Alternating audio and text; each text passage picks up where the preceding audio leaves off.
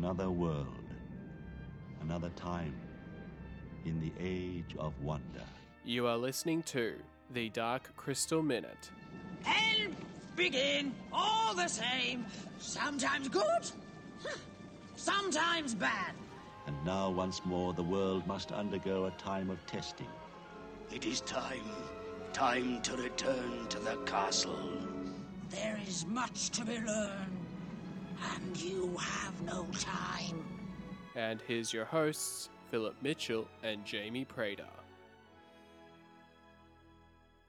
Hello and welcome to the Dark Crystal Minute. This is your minute-by-minute discussion on the cult classic film, The Dark Crystal. I'm your host, Philip Mitchell, and I'm from Trial by Stone, the Dark Crystal podcast.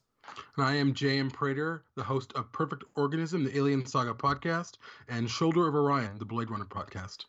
And, I mean, before we start off with this Dark Crystal Minute, I might as well just wanted to hear, I know just how you've been, Jamie, and how's everything been going with all your podcasts with Perfect Organism, and of course, especially more so with Shoulder of Orion since the film has come out with Blade Runner 2049.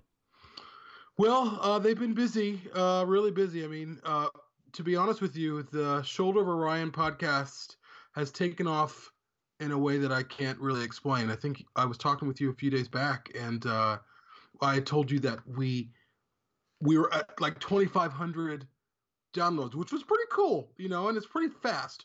When I started Perfect Organism, it took probably 3 or 4 months at least to get to 2,000 downloads, just because these things take time. Right now, Shoulder of Orion is at 4,500 downloads. And it's just growing day by day. And because of the new movie coming out, which I've seen 3 times, but at this point, it's great. The fan feedback has been great. The podcast community is really great. People who listen to podcasts are very committed. They're very invested. It's a great time to be a fan, and it's a great time to be a fan in the podcast community. And certainly, as you know, with Age of Resistance coming up, Trial by Stone, your larger podcast is growing day by day, and people are interested and excited. And yeah, so it's been going good. Thanks for asking. Yeah, no worries, Jamie. And I know, that is sort of the thing, I guess, with my podcast at the moment. It is a very sort of small show at the moment. I mean, of course, it's, based on a very cold film, The Dark Crystal. But now recently, we're trying to do, having to do multiple shows a month to sort of ramp up the interest and interaction with fans for The Dark Crystal has been really interesting. So I'm really hoping that big things will come for Trial by Stone as we get closer to the release of The Dark Crystal Age of Resistance. Absolutely. I mean, it's you can feel it too. You can feel the excitement among fans. People are checking in every day, talking, hey, have you heard about this? And with the release of the book by Cassine Gaines from the Henson Company, The Dark Crystal, The Ultimate Visual History, and I know you've done an episode, which I've heard part of. I haven't heard all of it yet, which was awesome. There's so much going on. There's so much to you kind of have to check your news sources every day with that just to see what's happening. Yeah, absolutely. Yeah, when we have sort of the fan groups like Dreamfast and the Dark Crystal Experience, and also from the Dark Crystal social media on their Facebook and Twitters, when they announce some things every now and then. So which is awesome, which is very awesome indeed. All right, so for those new to the program, so in each episode we discuss about each minute within the film of The Dark Crystal. And also, I mean, you just mentioned Cassine Gaines. I just want to actually give him a shout out, actually. I think I probably showed you this probably a while back. When Cassine Gaines, he's been doing some book signings and events to do with The Dark Crystal, The Ultimate Visual History. And in one of his book signing sort of events in New York City, and they actually sort of had like a panel discussion with himself and Cheryl Henson, and they were just chatting about The Dark Crystal, the film, and also a bit about the book. And funnily enough, he actually gave our podcast a bit of a shout out. which was awesome. So he sort of mentioned to Cheryl, hey, about that there's that there's this podcast out there that's going through each minute by minute, and it was so funny to hear reacting. Oh my god, like I can't believe that there are fans that would do such a thing like this, and bit of surprises from the audiences as well, hearing about that. So which I just loved. I just thought that was fantastic. So just of course a big shout out to Cassine Gaines for giving the podcast a bit of a shout out. And also, I mean, if you haven't had a chance to read the Dark Crystal Ultimate Visual History, I highly, highly, highly recommend you get that book. It is a fantastic book and worth checking out. It's the next best thing to Age of Resistance or watching the Dark Crystal itself. It's the most comprehensive, in-depth, behind-the-scenes book next to the making of book that came out in the 80s, which I have as well. Yeah, me too. Yeah. I have a copy of that around as well.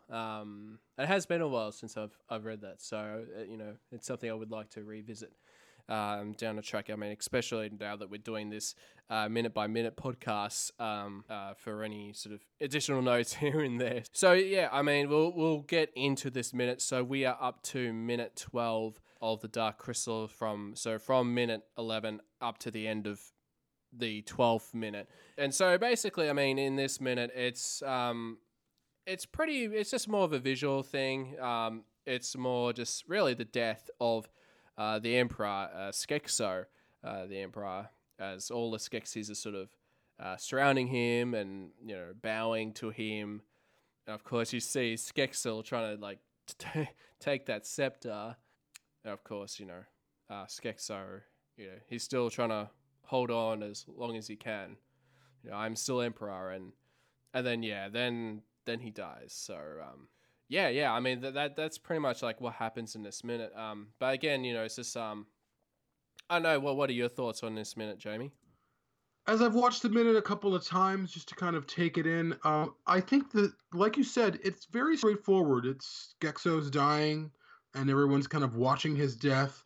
But what's happening at the same time is there's kind of a move for power. It's like a power play on the behalf of Skeksil, or the Chamberlain, as everyone knows him by.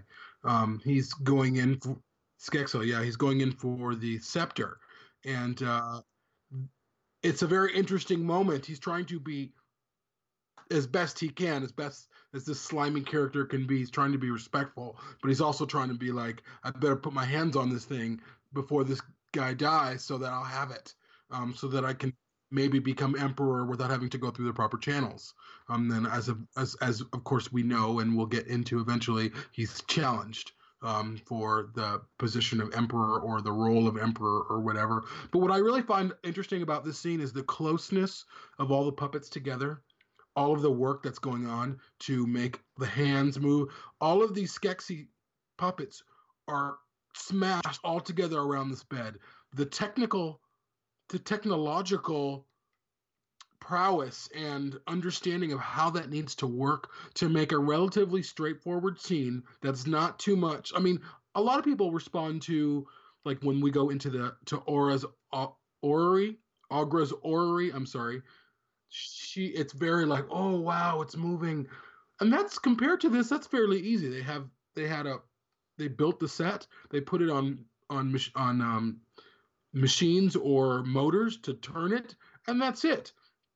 This scene, you have probably, I would imagine, 15 or more performers underneath these costumes, approaching this bed, getting close to this bed, reacting with their face, however they're doing that with their hands or the motor controls of the face from a distance, all to kind of to show that these Skeksis are concerned and they're frightened maybe too, and their leader is about to die. And so it's a very reverent moment. So technologically, there's so much going on.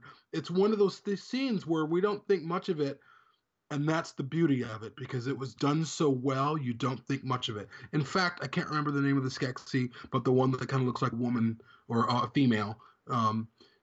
I noticed her eyes, and of course she has those or whatever it is, he or she has very long eyelashes, and it's looking very intently at the front, and all the Skeksis are moved forward, and of course these eyes of these creatures are on motors, or they're on servos, or they're animatronics. So you have these puppeteers off in a distance moving these eyes forward. Again, it's a very simplistic scene. It's a very straightforward scene, but it's probably one of the most complicated scenes in the film, I would imagine. Yeah, that I would have to agree. Yeah, just the fact that there's so many. I mean, it's all the Skeksis characters are in this one scene, and I think I might have touched upon this in the previous episode that this is sort of the one scene where we see all the Skeksis and it's just amazing just seeing all these creatures and just the subtletiness of the performances, something that we do go into a lot. And even I'm just like watching, I know there's like one shot and the Chamberlain as he grabs this as the scepter, and I actually see like another Skeksis is like going behind him as well. Mm-hmm. Which is something I just didn't notice that. Wasn't that the scientist who was behind him? Whatever his name is. Yeah, I think it might be the scientist. Yeah, it looks like him. Yeah, and I just love that little moment where Skekon is like, kneel, bow. Yeah, and it's such a little, a scam. One of the scare moments when we see Skekso when he's like, mine, which I mean, would have scared many kids. All those years ago. It freaked me out. I mean, I was probably 8 or 9 when I was watching that as a kid, and the last part of the minute for this minute ends right as Skekso's face starts breaking apart, and to this day, I still don't know how they did it. I mean, I was told how they did it, but I still can't pair that with actually watching how they did it. And I know it was reversed, I think, or something like that. At least the scene was. It's genius. It's genius that this puppet then just crumbles and falls apart. I've never seen anything like that in a film before. And again, it's something that's kind of happens and it's like, whoa, and then we're on to the next scene. But that scene took hours and hours and hours and months of preparation and planning and rehearsal and getting the right materials for that to happen, and coming up with a way, how do we do this? And that was something that hadn't been done before. Again, the genius of the Dark Crystal right there. Yeah, no, I absolutely agree with you. And it's just a great minute that really showcases all the Skeksis together. And, as we get to, the next minute, that will definitely get into more of Skekso's death. So, I think that will probably wrap up for this minute of the Dark Crystal Minute. If you'd like to get in contact with the show, you can do so at darkcrystalpodcast@gmail.com. You can find us on Facebook at facebook.com/darkcrystalpodcast. You can check us out on Twitter at darkcrystalpod. We're also on Instagram at darkcrystalpodcast. And if you can give us a review on Facebook or on iTunes, that'd be greatly appreciated. Thank you so much for your time, and come back next time for more The Dark Crystal Minute.